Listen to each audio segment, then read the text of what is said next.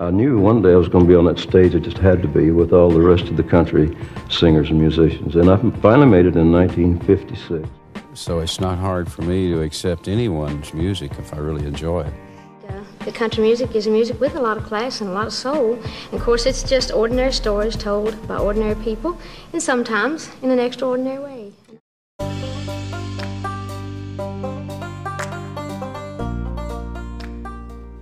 You're listening to Three Chords and the Truth, the ultimate podcast for country music fans. Hosted by Elijah and Anna Lael, we're digging up the stories behind America's biggest country music legends.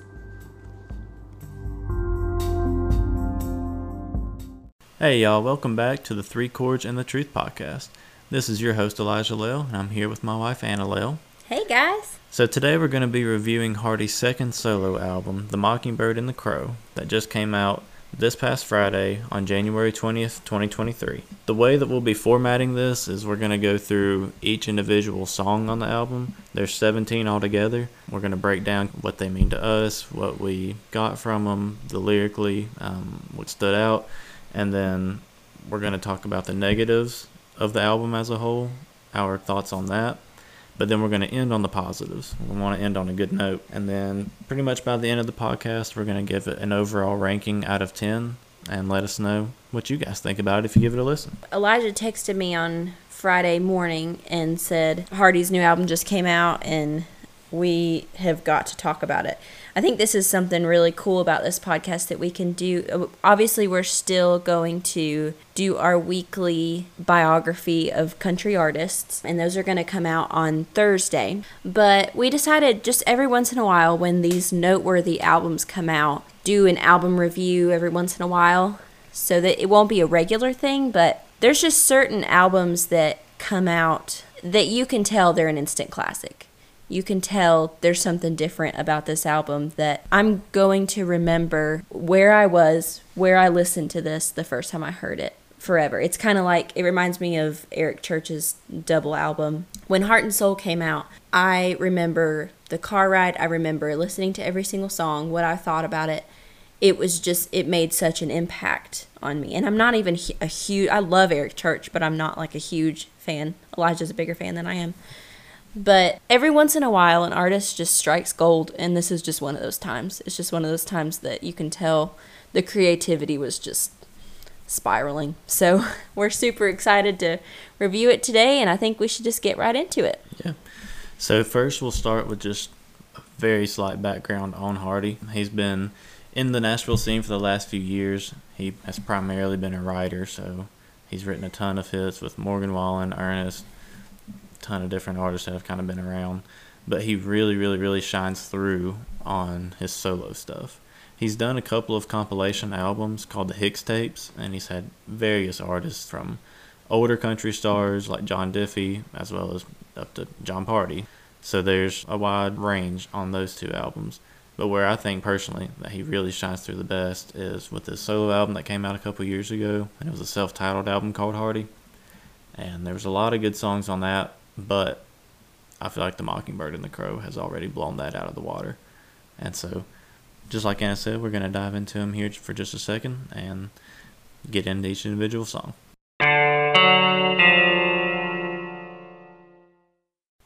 Like I mentioned before, The Mockingbird and the Crow is Hardy's second solo album, but technically this is a double album. So The Mockingbird, which is the first half of the album, every single song is spelled in lowercase, and that's the country side of the album. But through the midway song, The Mockingbird and the Crow, that's when it transitions. And from that point, the album becomes much more of a hard rock, even with tones of heavy metal, even some punk rock, and still very country at its core. Lyrically. I'd say, yeah. And we'll let Anna start off with the very first song. So the very first song is called Beer. I just wasn't really expecting it to be from Beer's perspective. Like when I heard the first verse and then we got through the first chorus, I thought it was going to be a song about either friendship or at first I thought it was a love song, but then we got to the end of the chorus and I thought, oh, it's one of those good old country, it's just a classic country twist in perspective. Mm-hmm. You don't, and it makes you, it's like a good thriller movie where you get to the end and it's like, oh wait, I gotta re-listen because I didn't even know who we were talking about. I totally was misunderstanding. So I actually did. I started the song over and I listened to it again, knowing that it's from Beer's perspective. Right. And that's pretty much the exact same thing I did too when I first heard it. Because, I mean, okay, a country song named Beer. Wow, that's unique. But, Right. But just like she said, once you actually get to listen to it, and then you're like, oh wait, this is from Beer's perspective. That's actually really cool. And I think that's one thing that Hardy does a very good job with in general, but especially in this album, is he shows a lot of different perspectives. He shows a lot of different sides, different points of view throughout the album that really kind of make you sit back and think. I have more to say about this song, but I'm going to wait until we get to the song Jack later in the track list, because the things that I have to say about this song are in contrast with the song Jack. Right. And so I don't want to get too ahead of myself with those things. So really, that kind of sums up everything I was going to say about Beer so far. Okay. Well, I was just going to, Anna may be going into this a little bit later, but pretty much from Beer's perspective, Beer is talking about how good of friends that he and Hardy have become. Talk about old high school memories as they grow older together, how Beer's always been there for him, how he's had his back, how he's been a buddy to him. And it's a very positive, lighthearted kind of song. Just talking about... Very country. Yeah, very country focused and everything. A couple of things on it. I thought one very cool line that Hardy says is he's talking about how Beer has heard him sing everything from Hank to Blink-182. And I just thought that was a pretty interesting line there, because obviously Hank Williams Jr., they're all the time talked about in country music. But Blink-182 is kind of something that you don't normally hear. But I think that goes to show Hardy just coming more into his own person, especially as a songwriter, being a bit more comfortable with the fact that he loves metal music, he loves country, he loves punk rock. And so I think it's just a pretty cool comparison to kind of show he wasn't just raised on country. He also loves a lot of the punk rock from that era of music. The only negative I really have to say about the song is, yeah, it's a semi-cliched song, but like I said, I think the perspective is what saves it on it. But I feel like the production in the chorus can get a little bit messy. It almost feels like too much kind of at once coming in. So it's like hard to kind of pick out. I could see that. Well, the next song is titled Red, and it's featuring Morgan Wallen. And first of all, I just love when Hardy and Morgan Wallen collaborate in any way. When they write together, when they sing together, when they do anything together, it's really great. Pretty much anything they touch together turns to gold. Right. Y'all are going to get sick of me saying this. Just go ahead and get ready. I would talk about Taylor Swift a lot. So this song, it reminded me of Maroon by Taylor Swift that just came out on her album Midnights back in October. It's a very visual song, and I love how you can take a color and it's like you're looking at this scene, you're looking, and in this song in particular, I'm picturing this small town, and it's almost like you make the picture black and white and just pick out all the things that are this color, all the things that are red. Right. And I actually made a list. I mean, it paints a picture. You can see it, and I think it's really cool to unify everything with one color, because ultimately the song is about being unified. Right. Ultimately the song is about being Americans and being proud of where we're from. And so, and then also, before I get into the list, I just wanted to say Thomas Rhett is a co-writer on the song. I thought that was hilarious because he's His father. Yeah, Red Atkins. Oh, okay. My bad. And Red Atkins, by the way, he's a great songwriter. He writes a lot with John Party and a lot of other artists like that. Okay, well, forget what I was going to say then. Thomas Rhett is also a great writer. I was just going to say that he's so patriotic. He's got that other really patriotic song, but I'm sure his daddy's as patriotic as he is. So, Right. But okay, so here's the list: sunsets, sunrises, sunburn from farming, being a redneck, team jerseys, red dirt/dust, rust, hunting, and deer blood, courthouse bricks, Budweiser cans with rust on it, red letters in the Book of John. I thought that was I love that. I love that so much. Yeah. I feel like everything else I've listed so far is kind of cliche, other than the deer blood. I think that's something I wasn't expecting. That's something that Hardy definitely dives into as we go on. You'll see Yes. he is not afraid to talk about His hunting and Yeah. his guns and, and his everything yeah. else. He is a redneck through and through. A barn door, an actual physical red heart, a flag, a stop sign, a red Solo cup, a bonfire.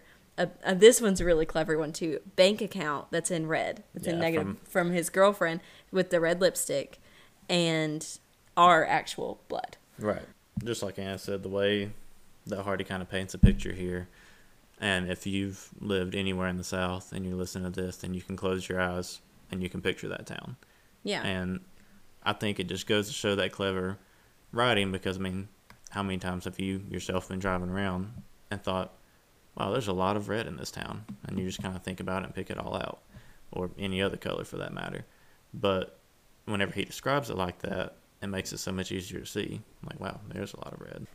The third song on the album, Wait in the Truck, came out quite a few months ago featuring Lainey Wilson, and that song tells an incredible story. Mm-hmm. It talks about, basically the story is, it's basically a character that Hardy has written, but we'll just say Hardy for the sake of it. Hardy's driving and runs into this woman who's obviously been beaten, has obviously been abused, and he picks her up, doesn't even really ask her any questions, just asks where he is. And so she tells him where the guy that's been beating her has been, and Hardy rolls up to the trailer, just simply tells her to wait in the truck, goes in, shoots the guy with the pistol that he pulled out from underneath the seat, and then sits on the porch and lights a cigarette and waits for the cops to come. And then it ends with him in the jail cell and with Lainey Wilson's character coming to visit him. And Basically asking God for have mercy. yes. I love that. I think that's such a important part of the song because Because Lainey's line is, I don't know if he's an angel because angels don't do what he did. Mm-hmm. And I think that is such an incredible line and paints that picture because it does put into a morally gray situation. right, Because- that's true. I mean, yeah, how many people would pick up a poor beaten girl on the side of the road and say, I'm going to go kill the man that did that. Right. Not knowing her from Adam. Just don't know the situation, don't know the context, but Knowing that he's a piece of crap and you just go handle it right then seems and like there. it kind of worked out in his favor other than going to prison. I mean, he's I think she likes him now, so. Yeah. Well, I love true crime. It wasn't until last night I was listening to this song, and like Elijah said, it's been out for a while. And this whole time I've just been like, oh yeah, that's the murder song. That's the story song. Again, I think it's really neat how Hardy, on this first half of the album, you can look at every single song and you can see a country cliche on every song. So for Beer, it was the perspective change. That's the cliche. For the song Red, it's the everything small he's town. well, but everything he's I'm talking about, like what do you call it, like a writing style, I guess. Oh, okay. So like for the song Red, everything that he talks about is that same color. That's kind of another country cliche that we see a lot. With this song, it's the story. And So that's the way I was thinking of it this whole time. yeah, But and then- I'll add on to that real quick too if you don't care. Pretty much just exactly what Anna said. When it first came out, I think I listened to it once and didn't listen to it again for weeks because it stands alone in a way with its story that after you already heard it that first time, it was like, wow, that was really That's good. true, yeah. And I just didn't listen to it again until later. I listened to it another time. It was like, God, that is such a good song. And then now I listen to it a lot more. But sorry, I didn't mean to interrupt you. No, you're fine. Yeah, so until last night, I was listening to the Apple Music interview that Hardy did with Today's Country, I think it was, and he actually talked about just that this is something that actually happens. Domestic violence is very real, and it happens every single day. And so, like I said, I'm very guilty of I don't know, it's sick, but like we kind of get this pleasure from hearing these stories because it's like, ooh, like justice and And the revenge and right, and I think we kind of get a little too focused on that and not talk enough about just the tragedy of domestic violence. And I think that it completely changed the frame of the way I listened to the song once I started thinking about Lainey's part, her perspective a little more. I think I was more heavily listening to his side of it, like, oh, it's a murder song, but it's really a domestic violence song. It kind of reminds me of When the Thunder Rolls, a Garth Brooks song that was it was a big deal when it came out, and it had a whole music video that showed domestic violence, and it was pretty controversial at the time. Just because people, I remember it being like the music video that people didn't much want to have the music video on CMT and have to watch that. And I mean, if you watch the music video for Wait in the Truck, it is gorgeously crafted, but it is violent. Right. And like Anna said, I mean, even I grew up in a household that was victim of domestic abuse. And so listening to this song does have that connotation with me. I also just think that with the storytelling, it in particular, how Anna's going to talk about Taylor Swift a lot, you're going to hear me talk about Johnny Cash a ton. It reminds me a lot of a Johnny Cash song. Johnny Cash has his fill of murder songs. Before he died, he had said, they released a compilation album because at one time he had said most of his music focused on God, love, and murder. And you see all three of those in this one song. Because you see all three of those in this album. All throughout the album, absolutely. And this song particularly, because you see God whenever he's praying for God to have mercy on him for killing that man. You see the love between possibly Hardy and Laney's character later on, but for sure the broken love that was between Laney and the abuser. Yeah, you see that's a good point. Simply just the love of humanity that was a total stranger that Hardy was willing to defend. Right. And then obviously the murder. So, and I also thought it was kind of reminiscent of some Earl Haggard stuff as well. Yeah. But, well, one line I wanted to talk about was how he sat on the porch smoking one of his cigarettes and just waited for the cops to come. What a power move. I love it. He smoked one of... I thought that was such a good line. And like you say, it's just a very visual song, too. Exactly. And one of the lines I love so much is whenever Hardy says, "So I kicked in his double-wide door. I let the hammer drop. Before he got to that 12 he was reaching for." He doesn't go into a ton of detail on the fact of, oh, okay, well, this is the kind of gun that I had. You know it's a revolver because of the way the hammer drops. He doesn't sit here and say, oh, he's reaching for his 12-gauge shotgun. You already picked that up because it's the 12 that he's reaching for. He doesn't have to sit here and explain what kind of a trailer it is because he kicked in his double-wide door. It's like he explains so much simply in the way that he words it. He doesn't have to lay it all out and give every single detail, but the details that he paints, you can see the picture as clear as day. Mm-hmm. Yeah, so. That's a good point. So the next one is Drink One for Me. So I had a theory about this song. I thought maybe it's from the perspective of his friend that passed away. He had a song on I think it was his last album. Yeah. Give Heaven Some Hell. Mm-hmm. I think that it could be from that friend's perspective. Yeah, I thought about that also. To be honest, I did not like this song. This was the first song where I was like, that's a skip. I personally didn't like it. Yeah, and we have different opinions on it. Well, I think it's just, I know that other people won't agree with me on this, but I am not a huge fan of country songs that take pieces of Christian theology and just kind of get it pretty wrong.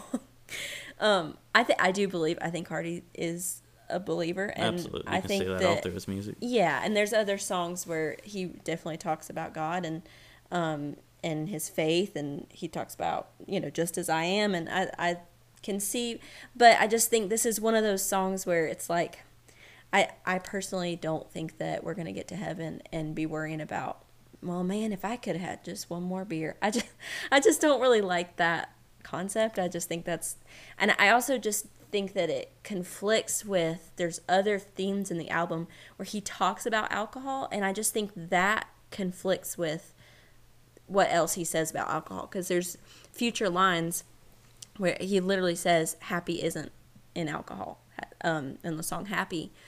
And so when I got to this song, it kind of irritated me because I was like, it's going against what you're already saying. And so yeah, I just didn't really like it. And I have loved ones who have passed away, and I just don't really find it comforting to think that they're looking down like, man, just have one for me, or have a nice party for me, or I hope that they're having such a great time in heaven they are not worrying about what I'm doing. They're definitely not worrying about what we got going on down here. So yeah, it's just I find it to be a little inconsistent with the rest of the album, and it's just not my favorite. But I'll let you say what you think. Yeah, so I completely agree. It's theologically not the most airtight song by any means, but where Anna's talking about how she thinks it's the piece that goes, they're the friend that had passed away that Hardy is singing about, and give heaven some hell.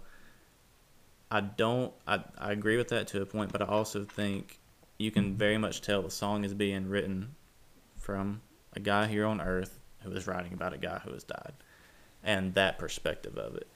Because I completely agree. I think once you're dead and in heaven, then we're not going to want to come back to earth.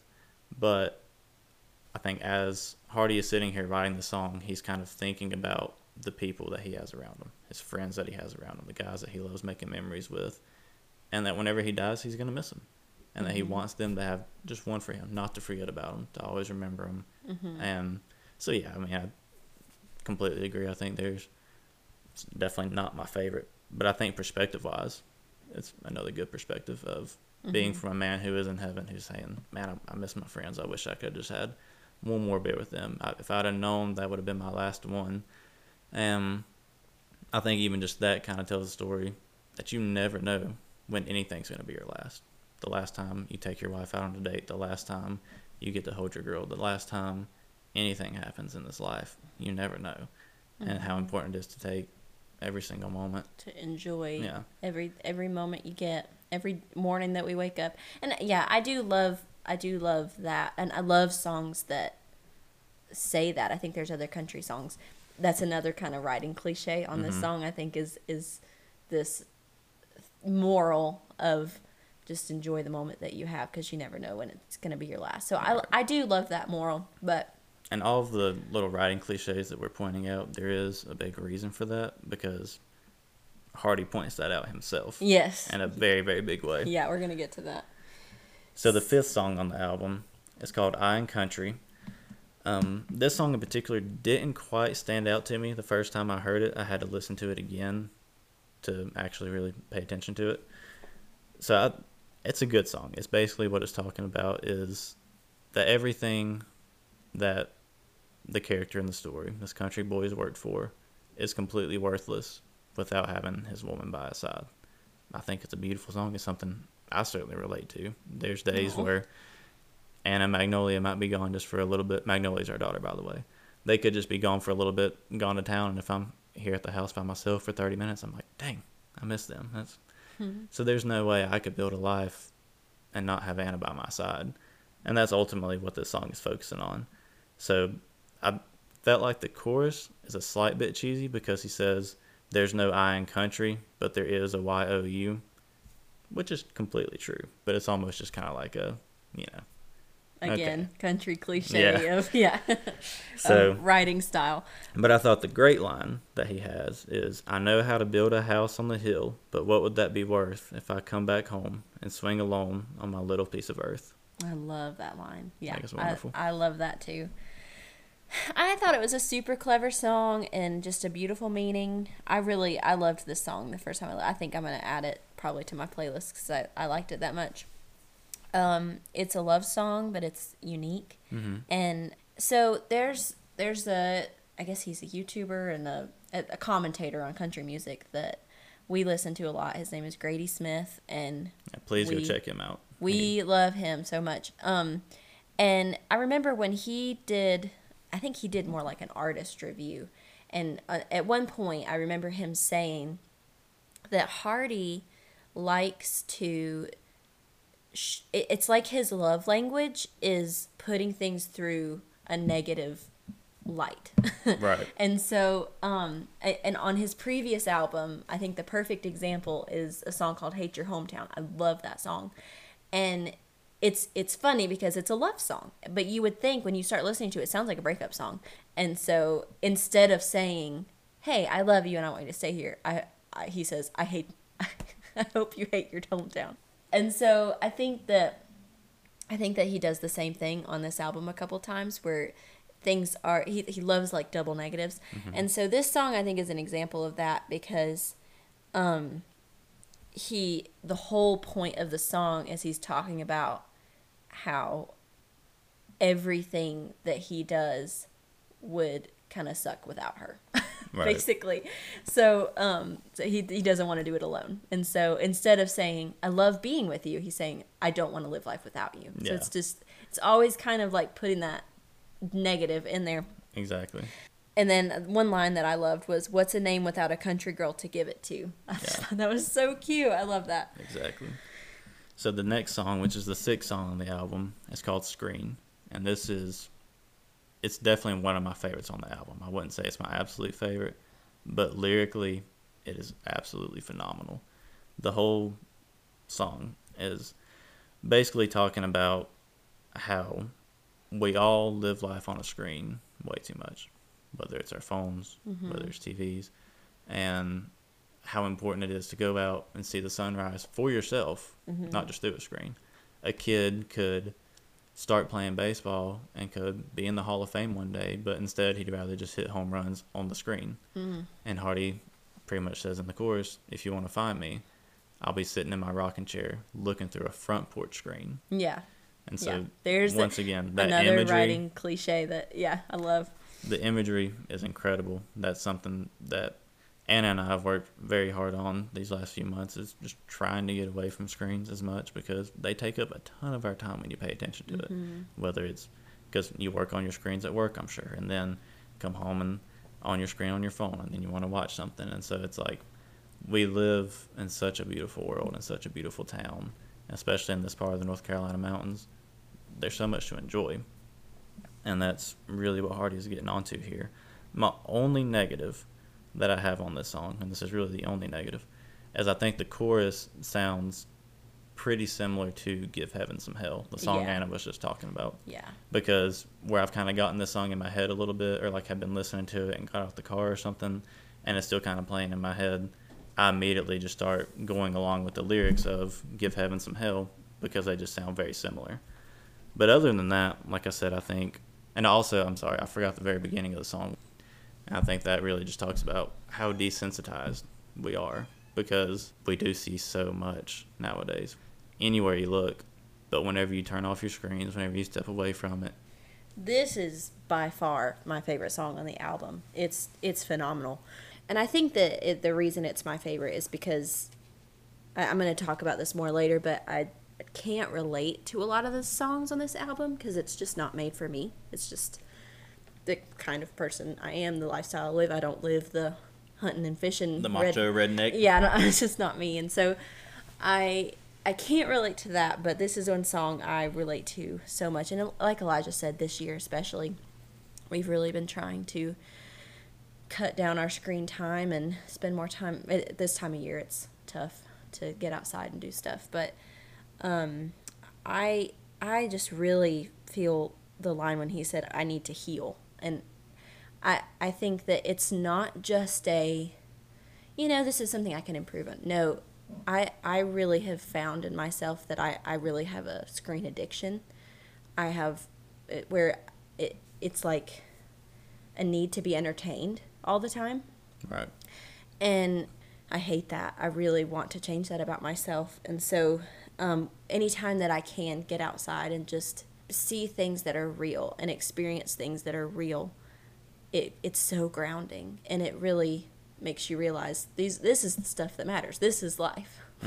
Time spent on a phone is not real life. It's not. We're not going to get to the end of our lives and say, I wish I would have scrolled on TikTok just a little longer. I wish I would have, we're never, and it's so hard because we can't escape it completely. Right. You can, I guess you can become a hermit and just go in the wood, but he says living under a rock doesn't sound so bad. Yeah. I have felt that way. I think it's something that we don't talk about enough. I think it's something we're all suffering from right now. And it's not being talked about by celebrity songwriters, artists, right, and entertainment, at all, because that's where they get their money from. Exactly. Like, why would they? So I really appreciate this song a lot, and this is one I'm definitely gonna be listening to a lot because it really inspires me. The 7th song on the album is Happy, And once again, a very awesome writing perspective because he personifies happiness and he talks about happiness like a friend. And that happiness, he has a lot of really, really good lines throughout it, pretty much saying that happiness doesn't like big flashy jewelry, doesn't like bitterness or cruelty. And my favorite line from it is Hardy sings, "My old friend, where has he gone? We were thick as thieves until hate came along. What a mess we've gotten into." This was another one of those songs that didn't quite stand out to me the first time I heard it, and I also had to go back and give it another listen to before I could really come up with an opinion or a conclusion on everything about it. But I mean, it's a good song because it's about chasing happiness, and it also kind of goes back to screens of different ways that we can find happiness in the real world and people around us. Sorry, I'm laughing because our cat has decided she wants to be part of the podcast. She's a co-host. But yeah, I think this is another great example of just, I think that it's purposeful. He's using these country music writing cliches, word plays that we see very often. And Happy's an example of that. He loves personification. He loves personifying. He does it 3 times in this album. And so I think it's interesting he wrote this one alone.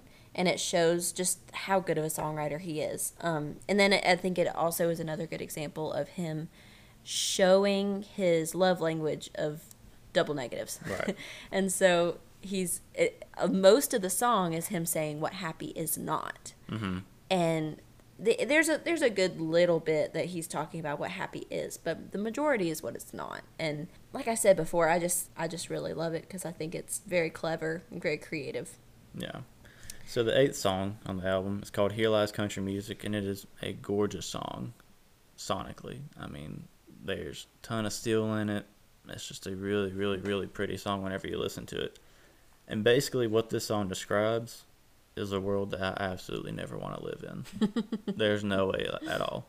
Because Hardy is singing about a world where country music has died. By the end of the song, he wakes up from the dream of country music being dead, and he's thanking God that he doesn't ever have to live that life. Mm-hmm. And I think it's really fun because you kind of can see that Hardy he's proud of what he does. And I think, once again, that double negative, this is a way of showing that. Because he's not going to let country music die as long as he's alive. He's as long killing as he's the thing songs. he loves to show his love for it. Yeah, you know? Yeah. Exactly. And so I think my favorite line on it, honestly, is probably just the chorus of it, where he says, "Yeah, the thing about all good things is they all come to an end. So here lies country music. Rest easy, my old friend." Yeah, but then it has another just classic country twist at the end of it. I promise I'm going to stop talking about these country cliches. As a songwriter myself, I couldn't help but catch them because, like I said, I think they're purposeful. And once again, she's mentioning those because the next song is where it comes to a head with the cliches. Well, and the song Radio song too, I think, really. But anyway, I think that it's just a simple song, and I think it could be the theme song of our podcast. Yeah. And it's just another example of him I love how he's using country music cliches with a really fresh flavor. So it's like he's using this classic country writing style, but there's these modern flavors to it. And so I think that a big, big theme of this album is he is a traditionalist at his heart, but he's also a rebel. Mm-hmm. That's the mockingbird and the crow. Exactly. He's a traditionalist and he's a rebel. So this song shows he is writing with this traditionalist style, but there's these like modern flavors to it. But he's rebelling against the modern system. Right. And so I don't want to get too deep because I know this next song is all about that. So the next song is the title track, The Mockingbird and the Crow, with the mockingbird being lowercase and being the symbol of and then the crow being capitalized. This isn't just one of the best songs on the album. This is honestly probably one of the best songs I've ever heard in my entire life, period. It's so good. It's so the writing is phenomenal. And just like we hinted at earlier, directly in the middle of this song is where the entire album transitions into a hard rock, heavy metal, punk rock with country all throughout it. It also changes. It goes from major key to minor. So it's like That's it goes the music from major enter. It's like you've got the these like again classic, and I didn't actually look up like the music, so I could be wrong, but just from listening to it, that's what I thought, that it's like major chords, and then it goes into these like much darker, heavier sounds. It's so good. I get goosebumps every time. And pretty much what the song is about is that Hardy is a quote-unquote mockingbird, that he has grown up this simple Southern life. The songs that he sings about, they're not lies. Then he also says, pretty much whenever the song transitions, he says that he's a mockingbird with a microphone, and then it all kind of tones down for a second. And then, like Anna said, that's when the music gets darker, and that's when the drums pick up, and then he starts screaming, and it's, I mean, like, that song makes me feel like I could walk up to somebody who's about 7 foot tall, 450 pounds, and that I could win that fight. God knows I would not win that fight, but this song gets me so hyped up in that moment. I could knock that dude out. You could go into the ring with let me see Conor McGregor Conor now, yeah. and I could take him, like, no question. Like, it wouldn't even be a competition. It fires me up too. It's just it makes me think of all the situations where I didn't say what I wanted to say, and it makes me want to go back and I'm like, let me at him. Let me say what I really wanted to say. And what's very, very clever in the writing is because, once again, the song starts off with him talking about the kind of cliched, simple lifestyle that he may have lived, but then he's also with the Crow, and so it flips quite literally and starts talking about the negatives of being an artist, being in Nashville, being this big star that's rising up in country music right now. And basically on that, he's saying that he's not just going to lie down and be another country artist, because there are a lot of country artists who have been mockingbirds, so to say. And he's saying, yeah, there's a lot like me who have lived this style, and we're singing about what we know, but that's not all I am. Once again, harping back to the beginning of the album in the song Beer, where he talks about listening to Hank and Blink-182. You saying that, it just made me think how cohesive this album is with having so many different genres. It's like that just, to pull that off is incredible. That is what makes this album noteworthy and, like I said, an instant classic in my opinion. Yeah, because it works. It's not like you hear, once again, we said we're very traditional when it comes to country music, and so we don't like pop country. I don't think it blends good. It's just pop with a Southern accent. But this album transcends anything like that because it works. It works combining these two genres. It works lyrically, musically, and Hardy makes it work. Yeah. Well, now that we're talking about it, it kind of reminds me of Kelsea Ballerini. I'm not a huge Kelsea Ballerini fan, but she had an album called Kelsea, and then there was the second part of the album called Ballerini, and the first part of the album was more pop country, and then the Ballerini side of the album was acoustic. So same songs, but acoustic. And then there was a song LA where she's basically telling this inner conflict she's having, where she is getting introduced to these people that are like LA people, but she's also got these Nashville roots, and she's having this inner turmoil of which one to go for. And so I really love that artists are being open about this, and instead of just abandoning the entire genre, they're trying to experiment and make this new thing without abandoning the tradition, without abandoning what makes country music special. And that's what I appreciate about it, is because Hardy doesn't leave country music in the dust one bit. Right. He once again still wears that on his sleeve. Right. But also taking a step with a very, very, very new direction and the way this album changes. So the next can I start by talking about the song Sold Out? I will never forget the night that we listened to this song for the first time. Never. We were driving, and we were on a long drive, and I just went to what had just came out. It wasn't even like, oh, Hardy came out with a new song. I just looked at the charts, and I said, oh, there's this new Hardy song, and it looks like a hard rock cover, and let's listen to it. We turned it on, and we were just looking at each other and just like getting so fired up. This song is, I cannot imagine what it would be like live. It would be a mosh pit. And unashamedly, I would once again, the scrawny little fellow that I am, go into a mosh pit and probably get knocked out and be completely fine with it. I mean, but then he's such a poet. He's got these double entendre wording where he says, I'm still not, wall to wall, but I still ain't sold out. Right. I'm not sold out to the radio and to the money and to the business suits. He is still that Mississippi boy. That his concert may be sold out because it's wall to wall. Right, exactly. But he ain't sold out. Yes. And that's what's so, and like just like she said, I mean, it came out of nowhere. Track 11 is a song called Jack. So, like, this is the song that I wanted to say. I have more to say about the song Beer. I think that you have to compare the two songs. Mm-hmm. I mean, Jack, it's from, again, it's personifying Jack Daniels.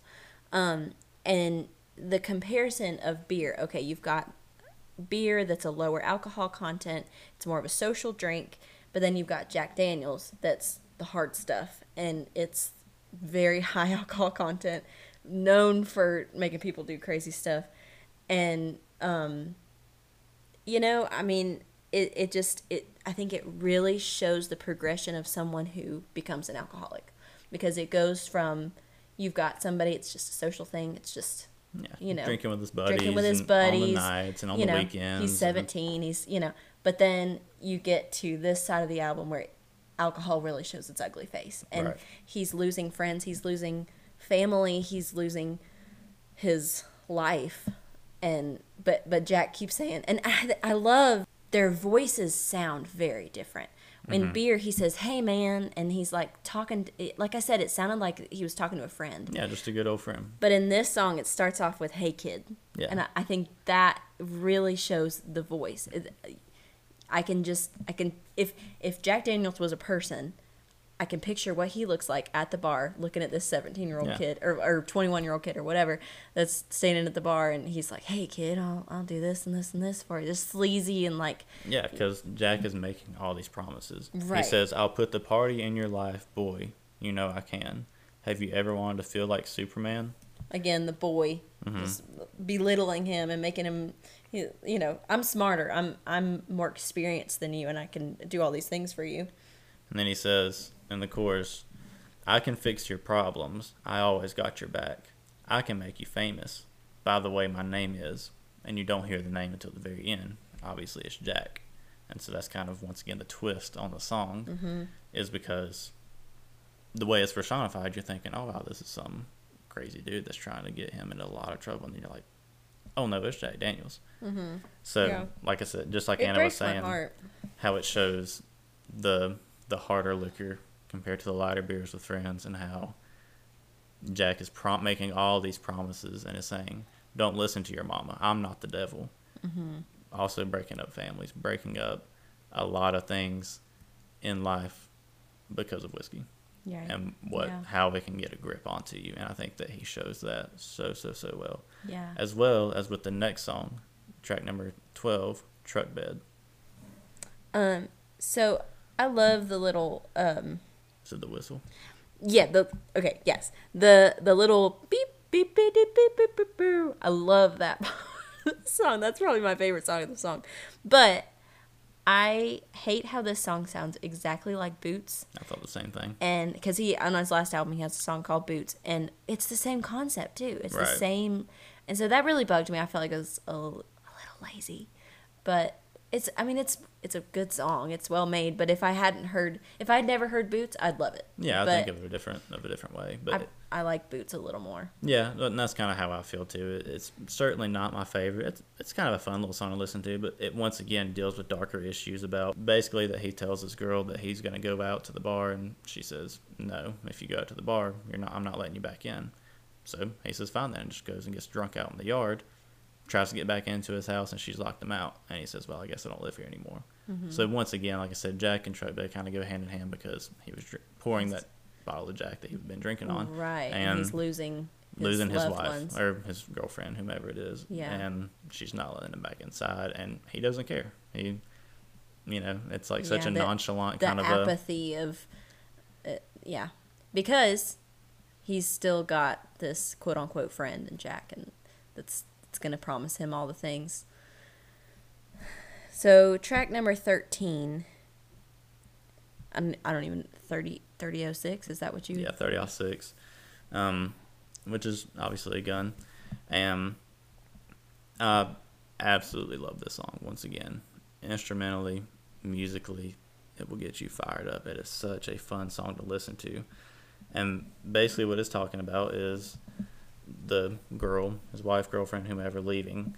And this song in particular, while she is left, and she took his 30-06, but he doesn't care, because what's one less 30-06 to a redneck? He's got plenty of them. Talks about pulling one out from under his bed, talks about different places that he has them hidden in the gun safe, and that he's still going to have his guns. Doesn't matter if she takes one or not. Musically, it has very, very much like a late 90s, early 2000s punk rock influence. And I think it's a really cool thing to listen to on that. Yeah. And then just a few little things, kind of notes I had on it. I like that he references Joe Nemechek, who was an older NASCAR driver from back in the day. I didn't know who that was. Yeah, okay. So I thought that was really cool. Just like, how are you you gonna? would know who that is. How are you gonna rhyme Joe Nemechek in a song? But he figures it out. Yeah. And then another really cool part is pretty much just how he talks about his love for hunting ultimately, and that he doesn't really care that she's gone, doesn't really care that she stole a gun, because he's got more guns and he's still going to go out and hunt regardless. That's why I said it reminds me of the song "I'm Gonna Miss Her" by Brad Paisley, because it's kind of the same idea. Like, well, I still got fishing, so yeah. This song made me laugh. This is another song that I'm not a hunter. I'm not a outdoorsman, so I don't really relate to this song very much, but I can still appreciate it. I think it's well written, but it's just not for me. Track 14 is my personal favorite on the album. As of right now, give me about 2 months and that could change, but the song is called "I Ain't in the Country No More." That song gives me goosebumps the way it starts off, because you hear police sirens.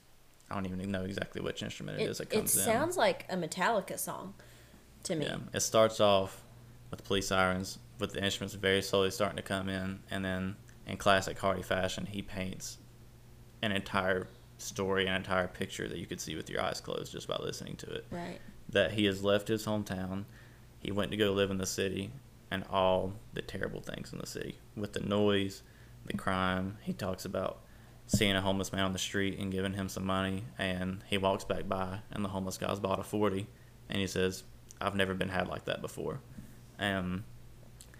Just kind of the atmosphere in the song, because during different parts of the song you can hear kind of city sounds and just good hard rock influences and everything like that. Yeah, musically, I just thought it was so. I mean, his voice, he really shows out in this song. Like the O part. I mean, I thought it'd be really fun to sing, because it's just, he just goes all over the place. Exactly. Musically. And one of my favorite lines on it, I know that Anna has one too, but one of my favorite lines is, "Spread the word about the nowhere place that makes the world go round." I love that so much, because he's showing that this character here, he left his hometown, was going to go out and try something new, but then he sees how bad city life is. And if you know anything about me and Anna, if somebody were to buy us a multi-million-dollar condo in the city, we probably ain't going to take that over a house with some land being out in the country, because I mean, just all the things that he talks about in the song, and that he is proud to be a martyr for the country way of life and make sure that what's going on in the city does not spread to the outskirts and out to the country. Yeah, that's what I said. I said, don't spread the word, because it's gotten spread enough. Yeah. Especially where we live. We're pretty tired of the city life coming and infiltrating our country way of life. Yeah, we're watching Yellowstone, so we.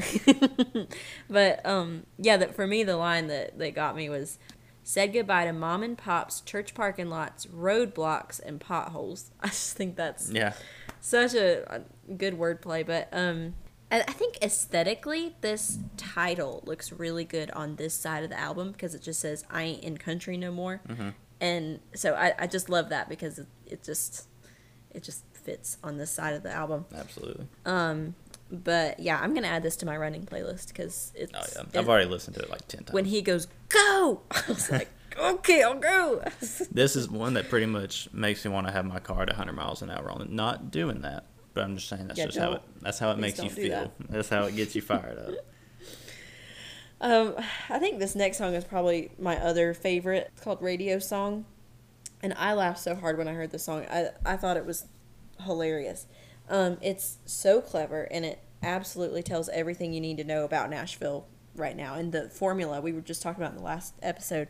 And again, I believe that he's switching from this major key to this minor key. So in the chorus, you've got this like major key, very basic country chords, very basic country lyrics. It's a Florida Georgia line. I mean, song, and then these verses are they're brutal. They're just metal, and I don't honestly. This song metal scares me a little bit. I like after listening to this song, I just felt a little like spooked. And metal doesn't scare me. I listen to metal quite a bit. It freaks me out a little bit, but yeah, don't let your kids listen to this one either. But it's probably I listened to, and also on that Apple, it was the Apple Music interview that he did.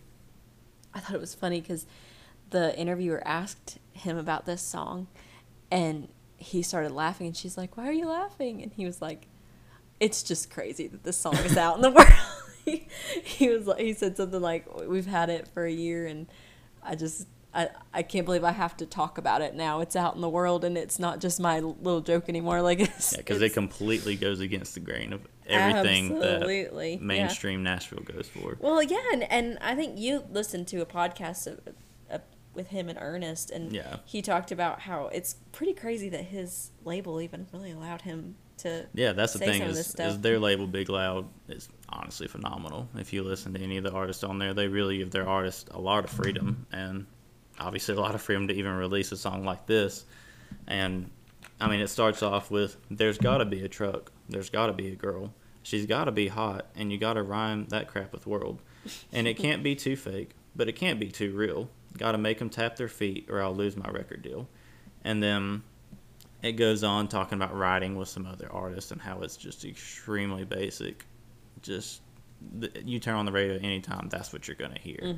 Right. But then once again, that heavy metal comes in, and you have featured on here the lead singer of A Day to Remember, Jeremy McKinnon. So his voice with Hardy's on this is so good, and the way that Jeremy comes into the song, just screaming, and it is so heavy whenever he comes onto it, and it's the most metal for sure with him on it.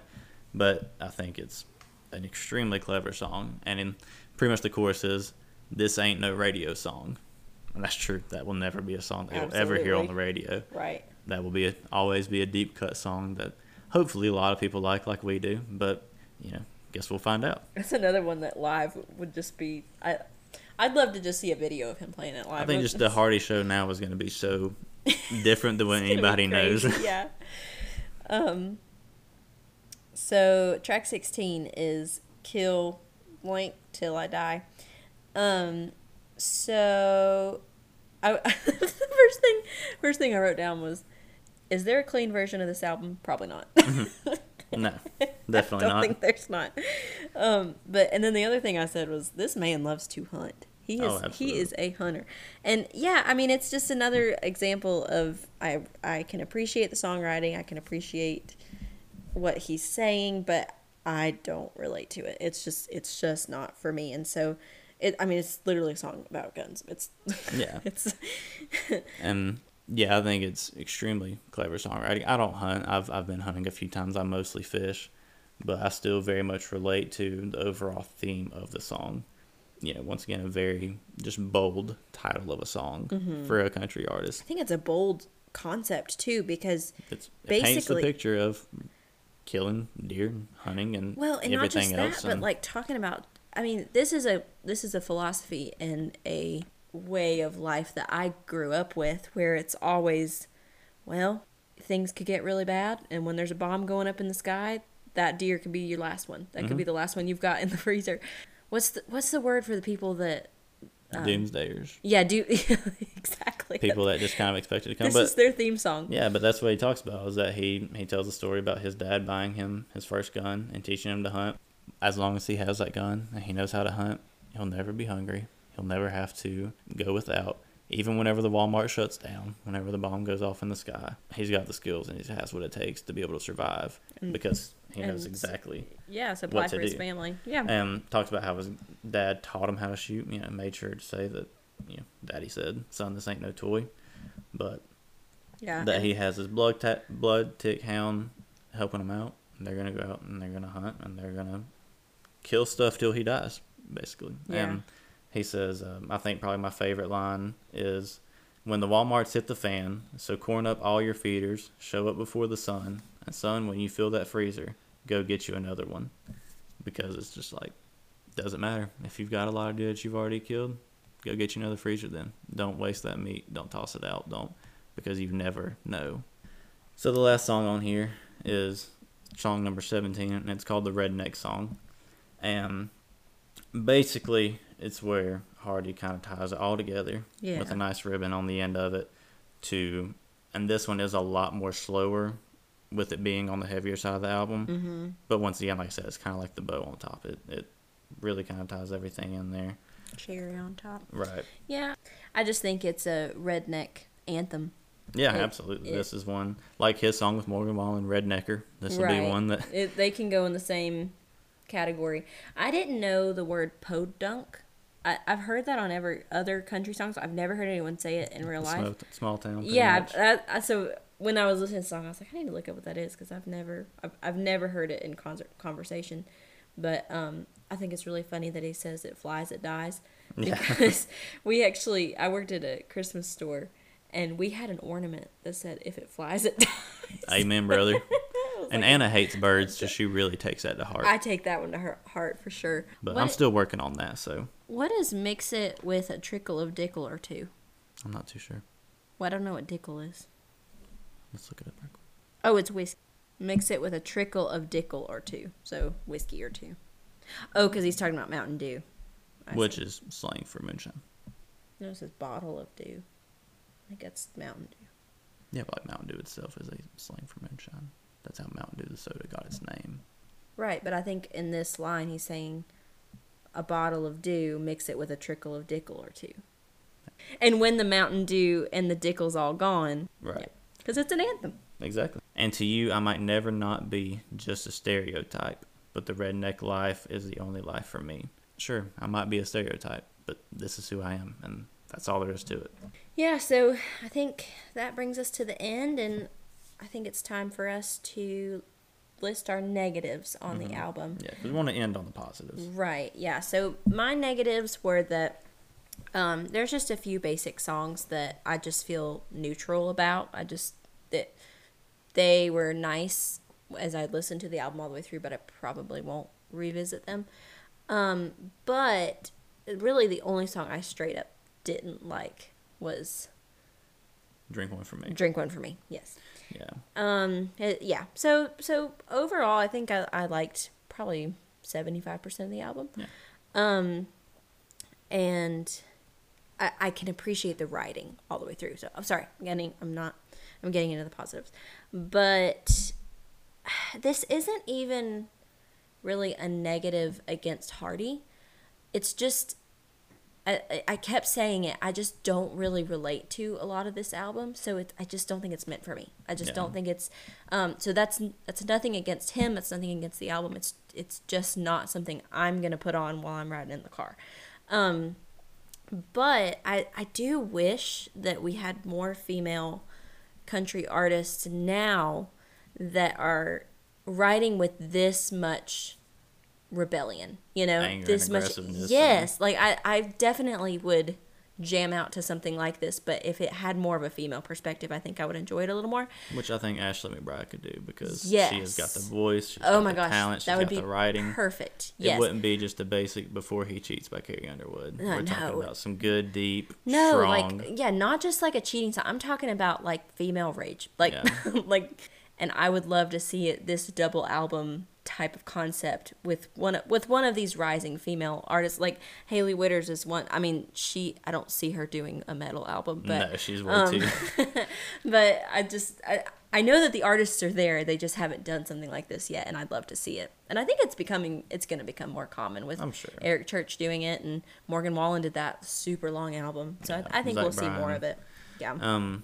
Pretty much my only negatives were I felt like some of the songs did have kind of the same sound or lyrical setup as previous songs from his other albums, and that some of the country songs did sound just a bit too basic at times, and which that was a big part of kind of what he was going for. And he, on the positive, I think what he did with it being a double album, with the first half being country, the second half being much more metal and hard rock focused, is just incredible. I think it's very experimental, but once again, it works because Hardy made sure that it worked. You can tell that he put every ounce of thought into this that he could to make sure that it sounded as good as it did, that lyrically it works out well.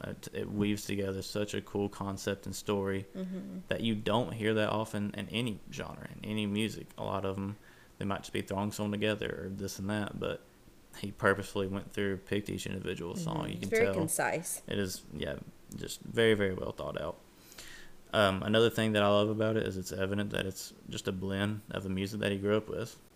I like a lot of the song perspectives. I think they're very unique, like singing about it from Beer's point of view, personifying Jack, personifying happiness. Drink One For Me with it being a guy that's already passed away and has gone on to heaven. I think just the perspectives of a lot of them are very unique and great.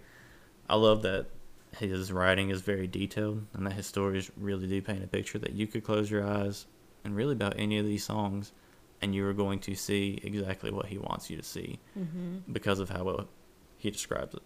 And I think that the title song was absolutely perfect because you see a lot of albums where it might just be like, oh, okay, that's a cool song on it, but, it's just the one song. But that song has such a purpose as being the transition, both the way that it's typed out on your screen, the way that the song is written, the way that the musical just changes happen, that it was so purposeful in it that it ties together the album and showcases the album perfectly. He said in that interview that he was just on his boat. It was really accidental. He was just on his boat and he saw a crow and a mockingbird fighting with each other, which apparently is kind of common.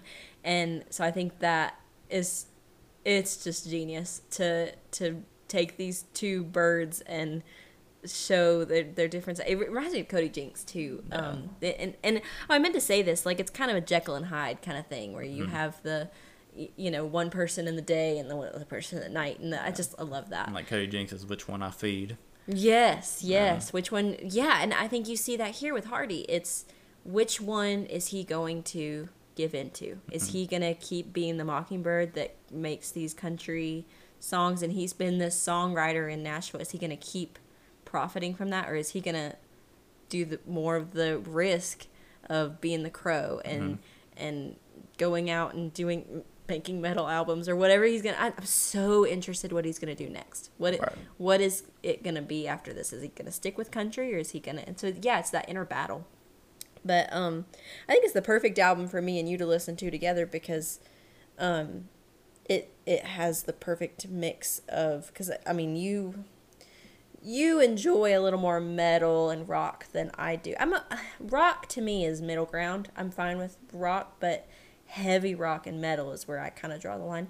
But I think this album, I enjoy all of it, and so I think it's a perfect album for me and you to enjoy together because. So date night when we don't have babies in the car, we can we can listen to it, but. Songwriting is so well done. I don't want to get ahead of myself, but I really think that he's one of the best songwriters in Nashville right now. Absolutely. I think that he's just got something special, and I think that we're going to be talking about him for a very long time. Yeah. I think he already pretty much is a household name if you even listen to country, and we will talk about him in the same breath that we talk about Willie Nelson, Dolly Parton, a lot of artists like that. I really hope this album wins awards. It deserves awards. It deserves awards for sure. I just am afraid that he's so open about the industry. I'm not sure that it's going to get recognition at award shows. Because anybody that listens to any kind of country music knows how tight-knit Nashville is. Mm-hmm. They won't talk about Zach Bryan, who he finished second on the Spotify all-time plays, only behind Morgan Wallen for the entire year in country music. They will not talk about Zach Bryan. They will not talk about Cody Jinks, Sturgill Simpson, Tyler Childers. All these artists that have done. You won't see him at the CMA Fest. Yeah. Well, they won't bring him up because they don't follow the Nashville theme. And so I think it's interesting that Hardy, in being a part of Nashville, but recognizes that and decides to basically just be like a bull in a china shop. And But it's interesting because the artists all the ones that you mentioned are all new to the scene within the last 10 years. So, but you take Hardy, he's been in the Nashville scene. He's been doing this.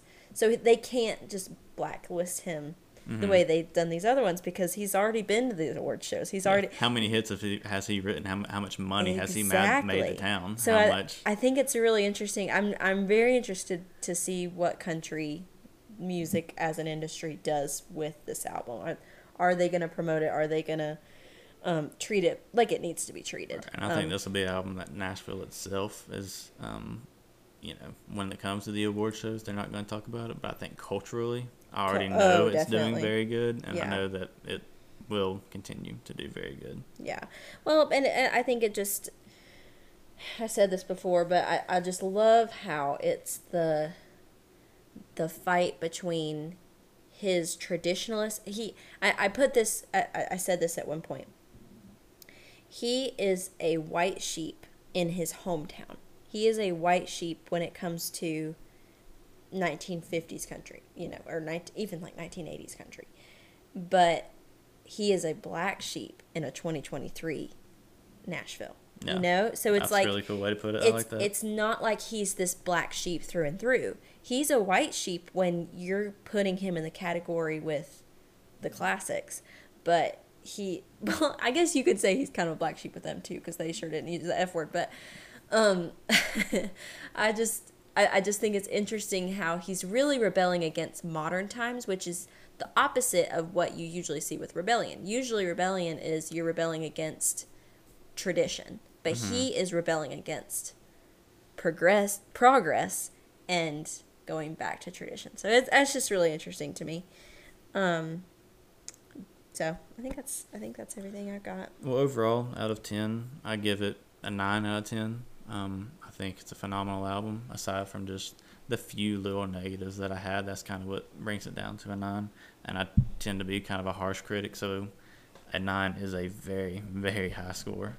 There very, very, very rarely will I ever give an album a 10. And I definitely think that even though it's been a few days, but all the songs that he had released before the album came out, I listened to a ton. I've already listened to this album a ton. He did a good job with single releases this time. Yeah, and I think that I already know here on January 21st that this album will be in contention for my album of the year come the end of the year. Yeah, I agree. Like I said, I mean, it's just not meant for me, and it's just not. I don't see myself sitting down and listening to it a whole lot. So I gave it 7.5 out of 10. That's fine. I get that. I think it would have been 8 out of 10, but I just took that little half off because I don't see myself. I think that there's other albums that are going to come out this year that I'm going to be more excited about and are going to be a bigger deal to me. So Dolly Parton apparently has something going to be released this year. That's what she said on my Spotify Wrapped. So, but anyway, I think it's a great album. I think you did a great job. Yeah, absolutely. Well, that pretty much wraps up our album review. Sums it up, yeah. For Hardy's The Mockingbird and the Crow. So thank you guys for tuning into the first album review. Let us know how you like it, if there's some things you can change. I know we should probably make them a little bit shorter, so if you made it all the way to the end, then thank you for being a champ. But we're going to, like Anna said, this won't be a super, super often thing. Just kind of as bigger albums or stuff that we really like comes out, we'll review it. Yeah. But this Thursday, we've got Ernest Tubb coming out. Talk to you soon. Yeah. It'll just be a few days. So thank you, guys.